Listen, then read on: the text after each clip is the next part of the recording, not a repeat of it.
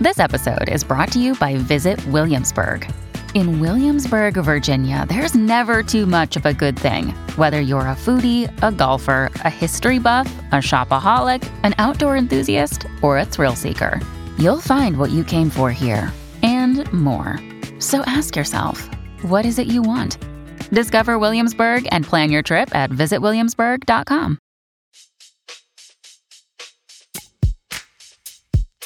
Welcome to Dear Prudence.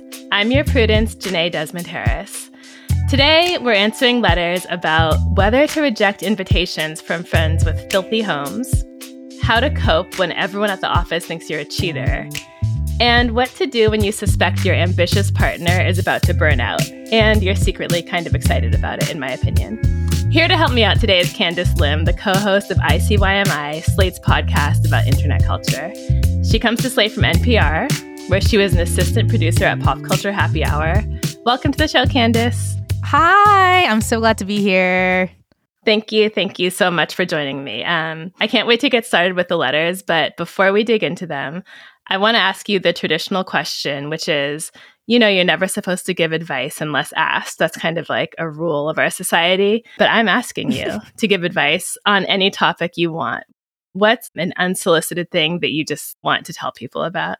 So, Janae, are you the type of person who, sends your friends birthday texts on their birthday?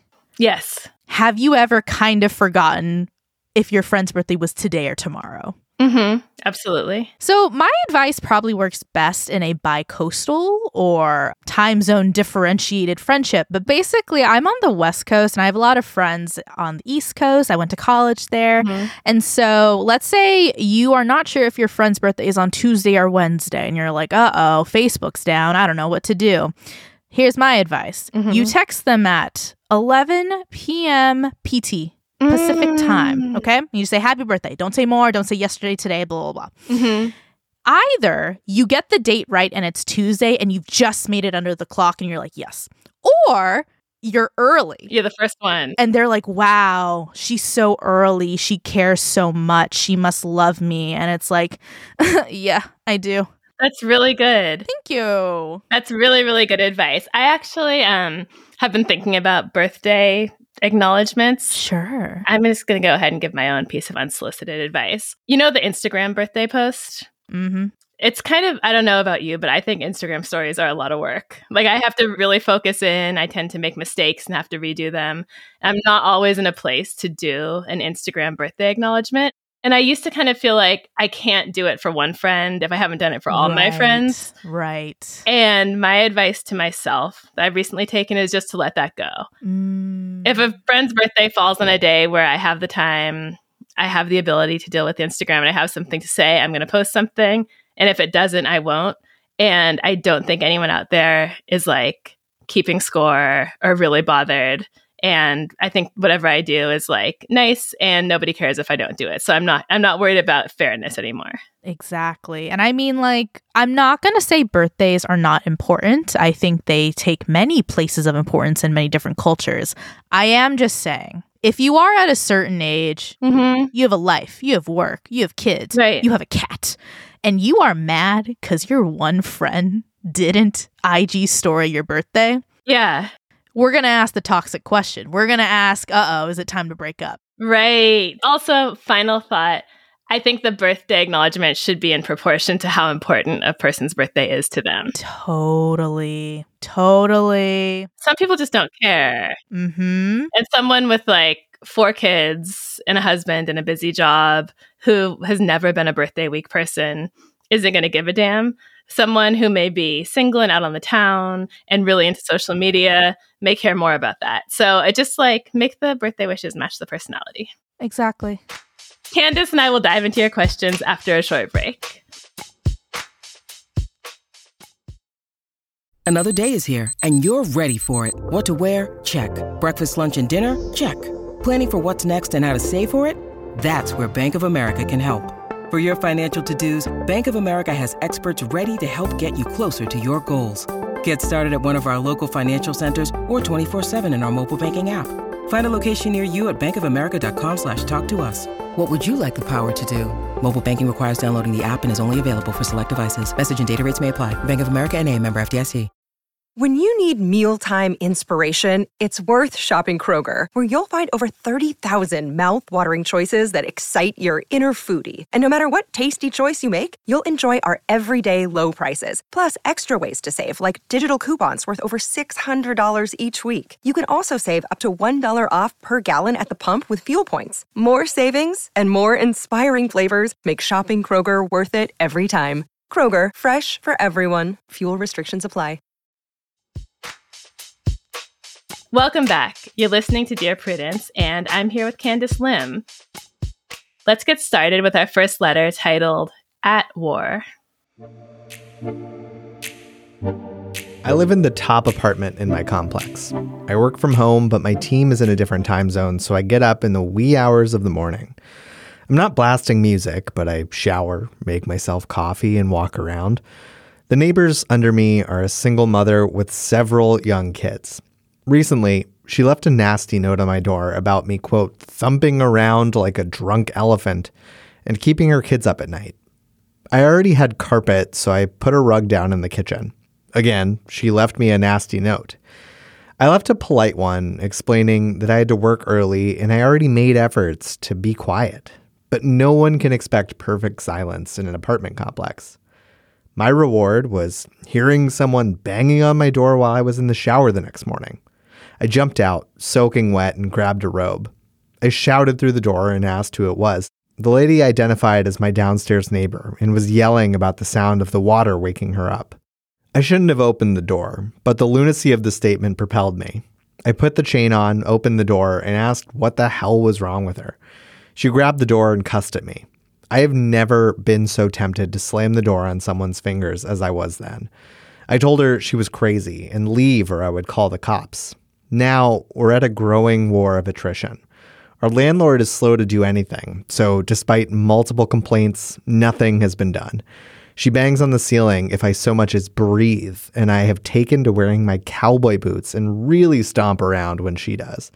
The kicker, her side-to-side neighbors hate her because she lets her kids blast YouTube videos at full volume and screamed inside all day. I'm tempted to recruit them, but I really just want my life to go back to normal. I've lived here for 5 years and have never had a problem before. Help. So I think I've probably mentioned a few times on the podcast that I'm not confrontational. It's definitely a weakness of mine. So even though this isn't a great situation, I'm almost impressed by just how willing to fight these people are. Yeah. Oh, God. There's so much to pick apart here. The first one is that there's something about that first note. That first note, the drunk elephant. Mm-hmm. Usually, in my experience, when a roommate has hit me with a note, it's happened, it's fine. Mm-hmm. It usually means that they've been thinking about it a lot and they just couldn't take it anymore. They put it on paper, post, go to work. However, I really do side with the writer here because I have definitely been that person in the apartment complex who thinks they're doing everything right to be considerate, and yet there is just someone who is annoying you and you don't want to say anything, but then you're kind of I live here every single day, right, and I have to deal with this thing. I actually turned to our friend Google for some tips on how to solve this problem. All I found was story after story about people figuring out creative ways to terrorize their neighbors in retaliation for making noise. I think there are no solutions here. I'll just give you some of the suggestions I found. Quote, I lived upstairs in an apartment, and the guy below me would come home after the bars closed and whoop it up with music and laughing, and I had to get up and go to work every morning. So every time he did that, I would get up when my alarm went off because he had gone to bed by then and pull out my vacuum cleaner and put it right over his bedroom, turn it on and let it sit there while I was in the shower for a good 45 minutes. One more. I told them 1,000 times their kid was being loud and their response was, quote, you can't tie up a kid. Oh, which by the way is not the case. That's what parents are for. They teach kids stuff. So the only thing that worked for me was making a lot of noise. I played my instrument pretty loud and also played music a lot and told them I'm doing it because it helps me to not hear you. So people are just kind of at war over this whole apartment noise thing. And it's bad. I've stayed in an Airbnb in Brooklyn where I was on the bottom level, and I was aware that what the upstairs neighbors were doing was normal walking. Like somehow I could tell they weren't doing anything wild, but it was so loud. It was this combination of like banging and creaking and vibrating. And I kind of like almost lost my mind in just 2 days. So I can only imagine how bad it is if it's ongoing. And I can imagine the perspective of the person who's like, I should be allowed to walk. Yeah, and it's tough too because I was staying in my friend's place when her next door neighbor would just blast Netflix. The walls are shaking. And I know that they couldn't really tell, and I had talked to them once. They were nice, but I also was just kind of like, you do realize that like I can hear this from a different bedroom. But the difficulty here is like, what do I want to fight? Do I want to fight the neighbor or do I want to fight the noise? Because if you want to fight the noise, you're going with the Google recommendations you brought up, Janae, right? Of being like, just fight the fire with fire, make more noise.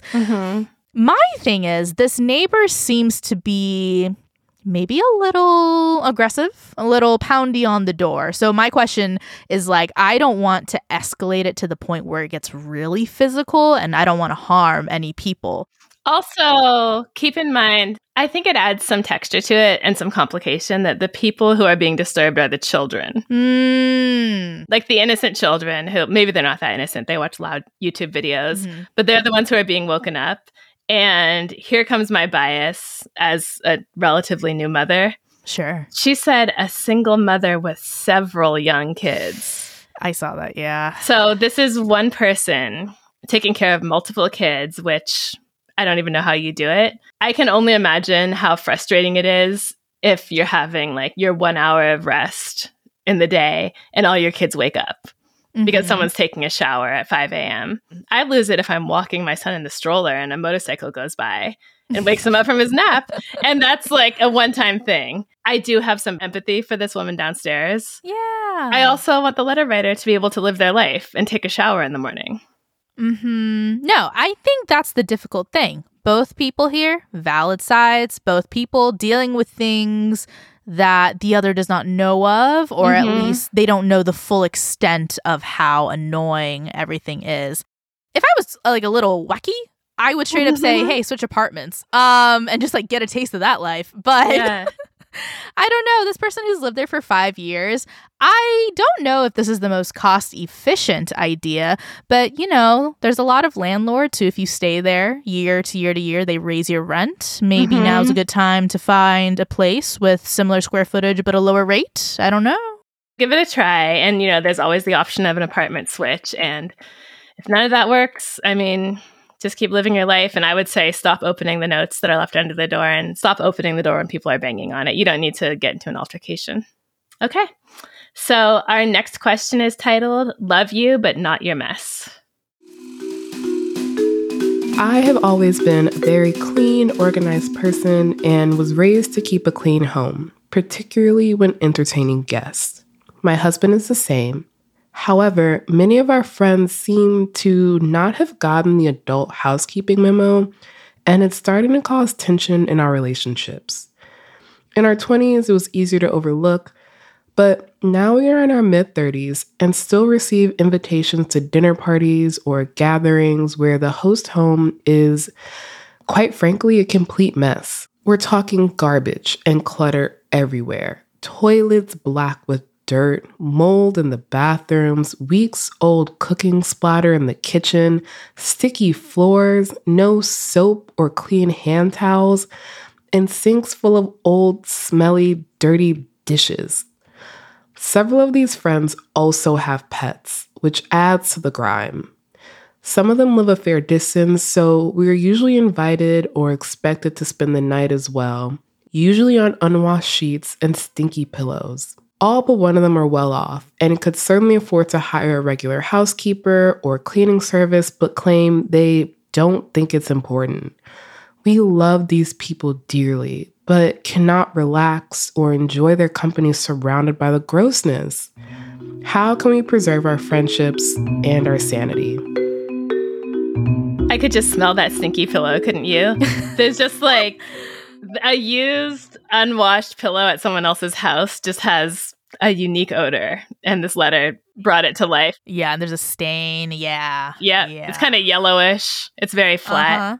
I'm going to come in a little hot here. Okay. I'm having a hard time being on the writer's side here. Really? Just because this writer is going into other people's houses. Mm-hmm. It's not exactly her job to dictate the state of the hangout because it's not her house. Totally. Now, I will say straight up that like I'm actually a bit of the dirtier friend amongst my friend group. Mm-hmm. Someone has to be. Yeah, I sympathize with like putting the Roku remote in the wrong place. All of a sudden it's in the right place. Oh, my bad. Mm-hmm. But the thing is like, I just don't think it is exactly my entitlement to tell someone how to basically organize their house. Now, I'm seeing the toilets black with dirt. That's bad. I wouldn't pee there. I'm seeing, you know, the stinky pillows, the unwashed sheets. Yeah, that is Best Western right there. But the other half of me is like, you, writer, clearly have a standard of cleanliness that you have obtained and upkept. Can your friends go to your house? Yeah, I mean, to get back to the different complaints, there's kind of two categories of dirty things going on here, right? There's the sticky floors, clutter, cooking splatter, no clean hand towels, dirty dishes in the sink. These things aren't hurting you. Mm-hmm. Then there's the garbage everywhere, black toilets and mold, which gets a little more into like the illness, danger category of dirtiness. Mm-hmm. One's unpleasant to look at. One's maybe a health and safety hazard. But like you said, either way, I do not see a solution that involves you telling your friends to be cleaner. That's definitely part of it. The other half of me is like, there is a reason that I asked to hang out at like, oh, I don't know, a coffee shop, perhaps a neutral place where I do not personally have to prepare for a guest to come. I just also wonder, could you guys hang out outside? A nice garden could be fun. Absolutely. That seems better than this. Right. Exactly. So I'm married to someone who's, I would say, a clean freak, and he would edit me and say, clean person, a person who's as clean as everyone should be.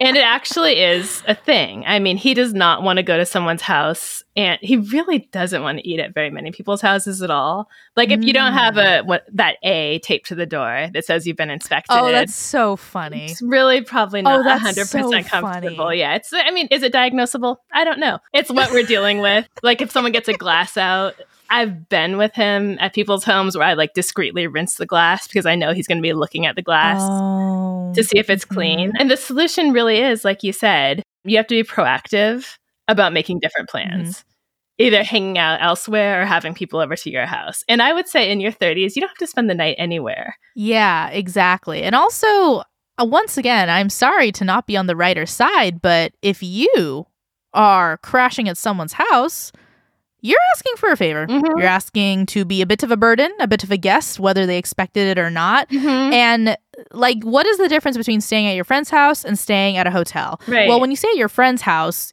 hopefully you don't have to pay for it. They're offering you breakfast the next morning. They are saying goodnight and just like having a fun time. When you go to a hotel, guess what? You pay for it. You pay for the people to clean the sheets and to serve you the coffee and all this stuff. And if something's wrong, you call the front desk. Exactly. And guess what? When your friend is the front desk, you gotta just take it and leave it and get out of there. Get ahead of this. Start looking for other forms of hangouts. Dinner's out. Going for a walk. Drinks. No thanks to sleepovers. Stay sober and drive. And I just kind of want to put a little bit of a positive spin on this. I will say, letter writer, the good news here is that you've apparently hid your judgment so much that your friends are comfortable inviting you over. True. I don't know, Candace, if you ever saw, there was kind of a trend on like mom blogs a while back called the crappy dinner party. And the whole idea was have people over when you haven't cleaned and you haven't made anything special and the expectations are low and you just serve what you have. And the whole thing was like, we need to be real with our friends. We need to be comfortable. We need to not let having a perfect environment get in the way of connecting with people. And I mean, I think there's really something to that, and it probably would work for most people. Letter writer, like I said, the good news is that you've already made your friends feel that you're someone who they don't have to perform for, they don't have to prepare for. Try to hold on to that feeling. In other words, never let them know what you think about their homes. Let me just be very clear. There you go. Never let them know that you think they're filthy. Just try to steer the social activity elsewhere. And I will say, I think, writer, you ask at the end, how can we preserve our friendships and our sanity? I actually think the friendship is fine. I think the sanity, it sounds like your husband is also very clean. So why don't you two guys just go on these field trips to these friends' houses and just absolutely rant and debrief on the way back because you're not staying over. Maybe that's what we're trying to say. Stop staying over. Right. Stop staying over. If you must, bring your own pillowcase and say it's to protect you. You need satin because it protects your skin and hair. There you go. Okay. You're listening to the Dear Prudence Show. And when we come back, we'll be reading more of your letters. Stay with us. This is the story of the one. As a maintenance engineer, he hears things differently. To the untrained ear, everything on his shop floor might sound fine, but he can hear gears grinding or a belt slipping. So he steps in to fix the problem at hand before it gets out of hand. And he knows Grainger's got the right product he needs to get the job done, which is music to his ears. Call, click Grainger.com, or just stop by. Grainger, for the ones who get it done. On Death, Sex, and Money, we feature interviews with you, our community of listeners, getting honest about uncomfortable things. I developed an illness where it isn't safe for me to drive. A friend once said to me, sex is like air. You don't think about it until you're not getting enough. This is a similar sort of thing if you just replace sex with driving. Listen to Death, Sex, and Money wherever you get podcasts. Can't get enough Dear Prudence? Then you should definitely join Slate Plus, Slate's membership program. You'll get to hear me answer an extra question every week just for members. With your subscription, you get ad-free listening across the Slate network and unlimited reading on the Slate site, including all Dear Prudence columns, past and present. Go to slate.com/Prudie Plus to sign up. It's just $15 for your first 3 months. Again, that's slate.com/Prudie Plus. Welcome back to Dear Prudence. I'm here with my guest Candace to answer your letters, and the next one is titled, He's the Bad Guy Here. I made the mistake of dating someone I work with.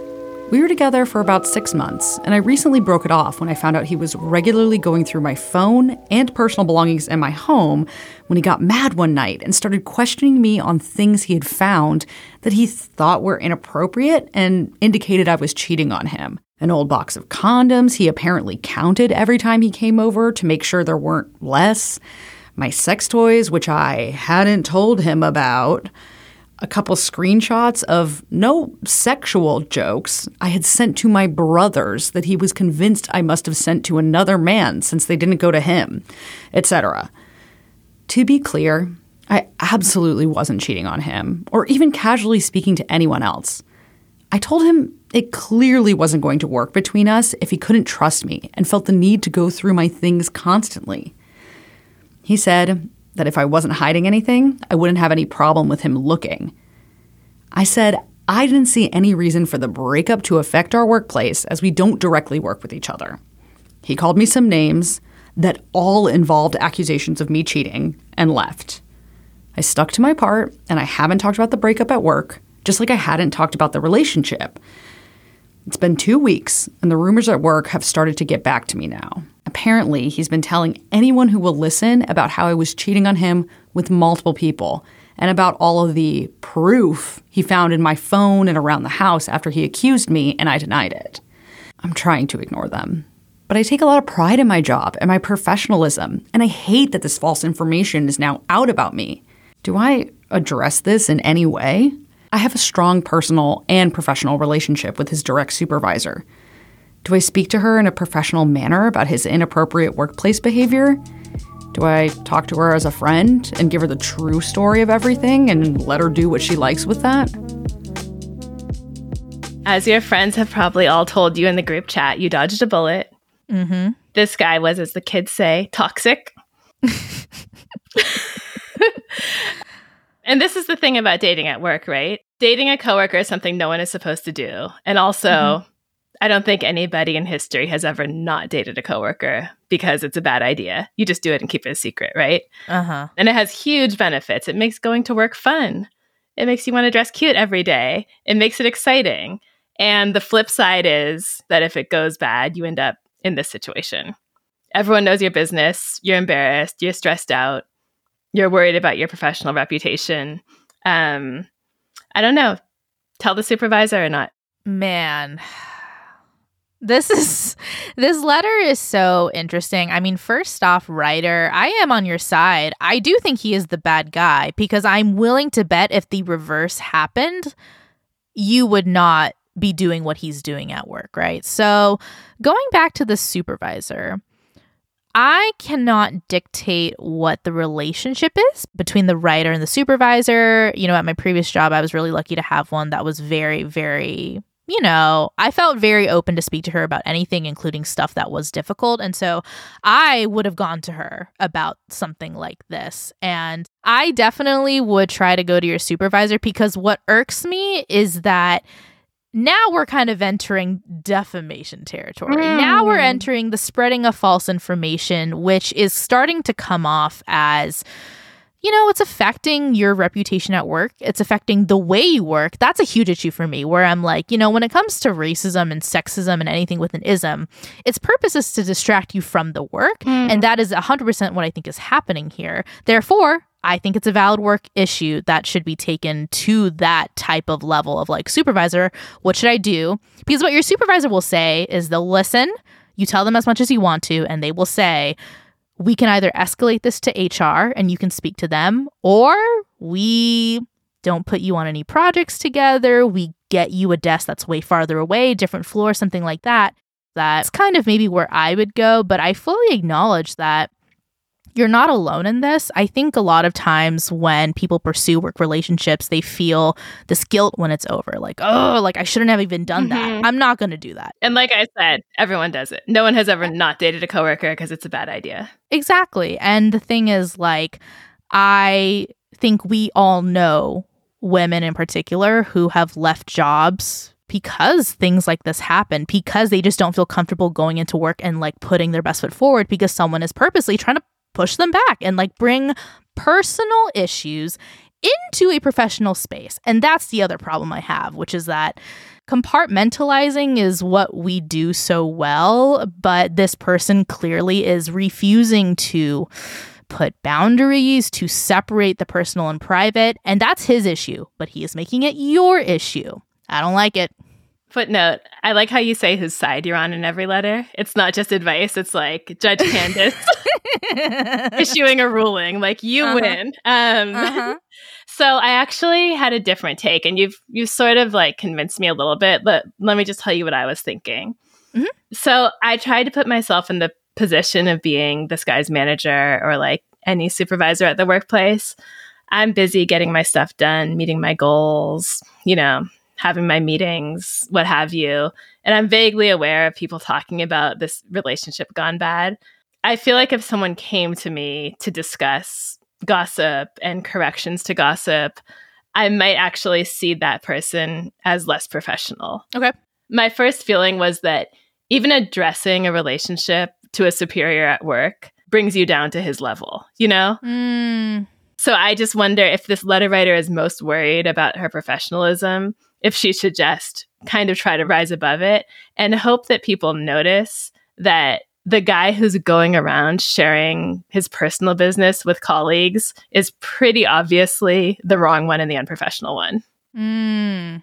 I definitely see that. I'm also realizing that the writer had a strong personal and professional relationship with his direct supervisor. Yes. Okay. Yes. I do not recommend talking to her as a friend because when you're in the workplace, sorry, no one's your friend. Ooh. The second thing is that, like, I actually wonder if this person should confide in their own supervisor. Because for me, what it really is about is it is about note-taking and accountability and putting something down in the record to say, look, even if I choose not to quit today, but I choose to quit in 6 months, and I realize that one of the issues is a hostile environment, I want it on the record of who created that. Because I'm sorry, but Ryder, you can't imagine you're the first or last one, right? And so wouldn't you want, unfortunately, the next person that he dates at work to know that if this happens to them, they're not alone in this? That's a really good angle on it. Yeah. Yeah, I'm one of those people where I'm like, even if this reporting, even if this file doesn't go the way I want it to, I want to make sure I did everything I can to back myself up. I want to make sure that 5 years from me knows that I did everything I could to defend myself, but more importantly, to defend the next person. And this guy sounds annoying, to say the least, manipulative, to say the most. Definitely troubled.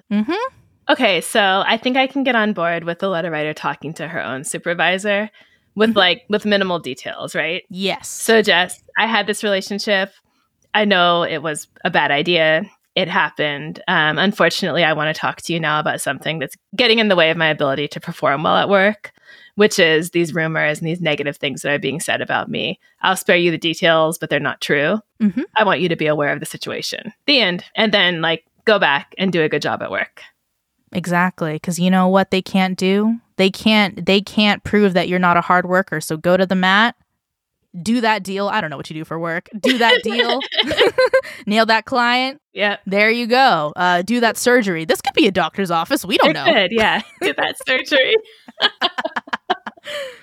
Anyway, I hate that you said you can't be friends with anyone at work because I felt like we were just getting close. But anyway, we'll talk about it offline. We've got tears, Janae. We've got tears. Okay. All right. We are about to tackle our last question. Ready, Candace? I'm so ready. Okay. It's titled Waiting for the Crash. My girlfriend is amazing, smart, beautiful, brave, unstoppable. I have never seen anybody work so hard or be so positive and happy in the face of adversity. She's incredibly resilient. In the past few years, she's been working 16-hour days, 7 days a week on a project that she believes in completely.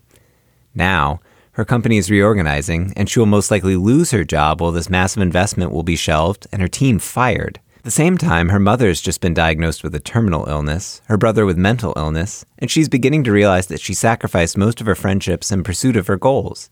Oh, and she's in the early stages of perimenopause. I can see the crisis coming, and frankly, I'm down for it.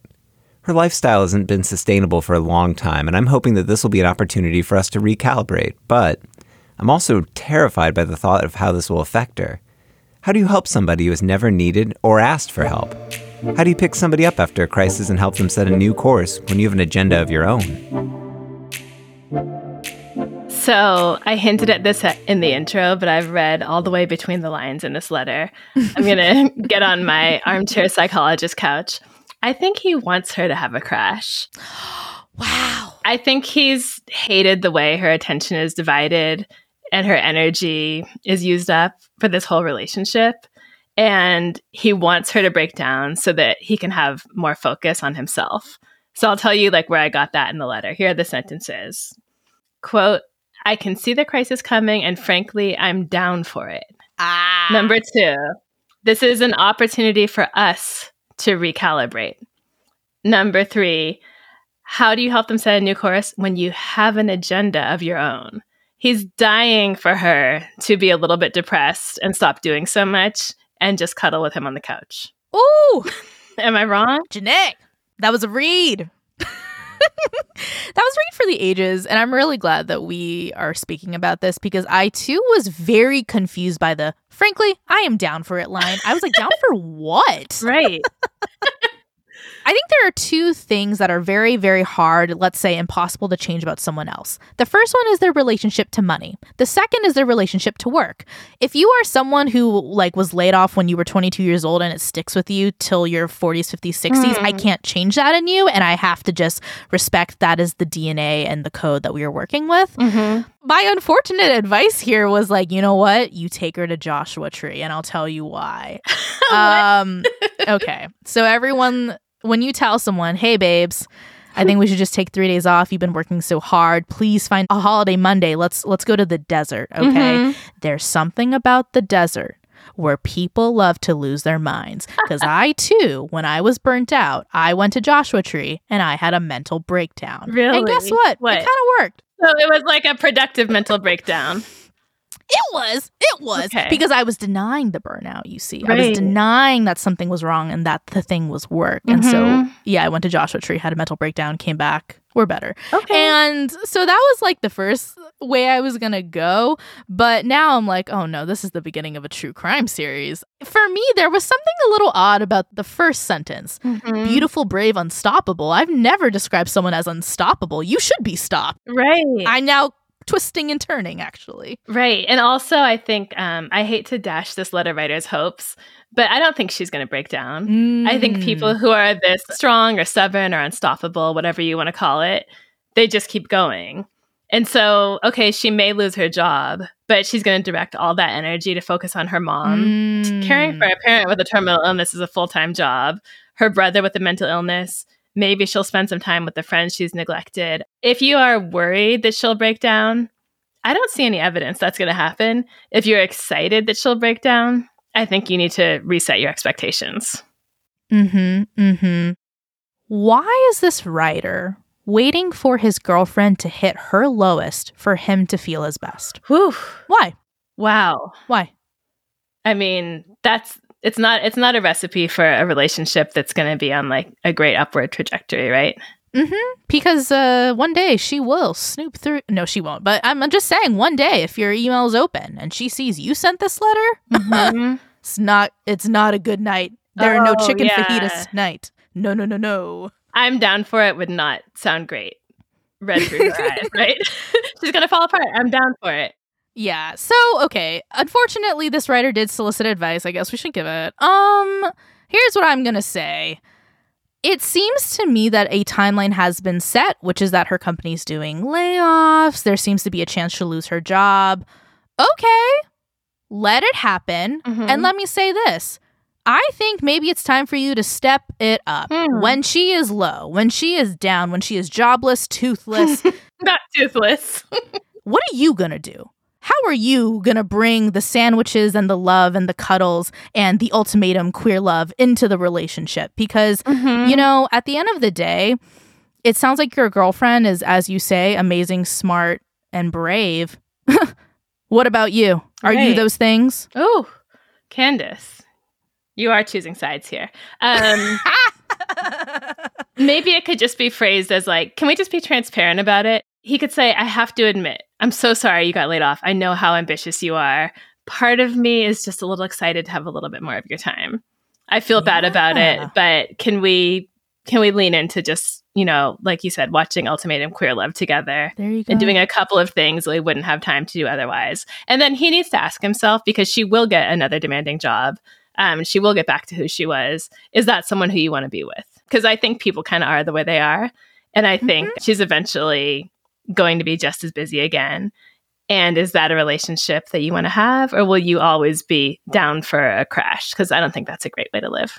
It's just kind of a weird way to think about your relationship, which is, you know, like he said, waiting for the crash, waiting for things to fall apart. I mean, hey, what if the roles were reversed? Would you want your girlfriend to be writing letters about you like this? I doubt it. You know what it reminds me of? Like how some people just end up going on those prison dating websites and they love to date an inmate because that person is completely under control. Like they're not going to cheat. They're always going to take your calls. There's just a certain energy of, I want this person to be broken down so that they're more accessible to me. Oh, I want them to be the clay that I mold. Oh my God, Janae, that is so funny.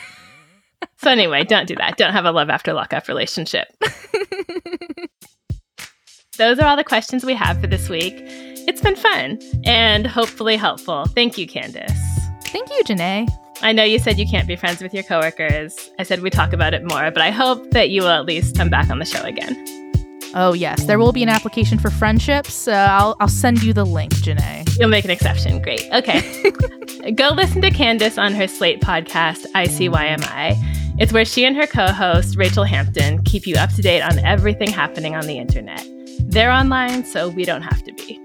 New episodes come out every Wednesday and Saturday. Listen and subscribe. Do you need help getting along with partners, relatives, coworkers, and people in general? Write to me. go to slate.com/Prudie. That's slate.com/PRUDIE. The Dear Prudence column publishes every Thursday. If you'd like to hear your question answered on the podcast, we are looking for letter writers who would be comfortable recording their questions for the show. You can stay anonymous. Dear Prudence is produced by Sierra Spragley-Ricks with a special thanks to Brandon Nix.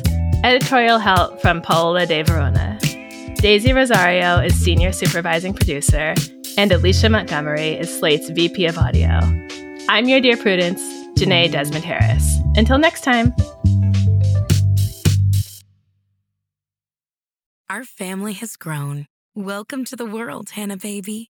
Introducing a new collection, Hannah Soft, made with Tencel. It's so breathable, with stretchy comfort for all of baby's first moments. And it's cool and gentle on their skin all year round. Entrusted Hannah quality for your most precious gift.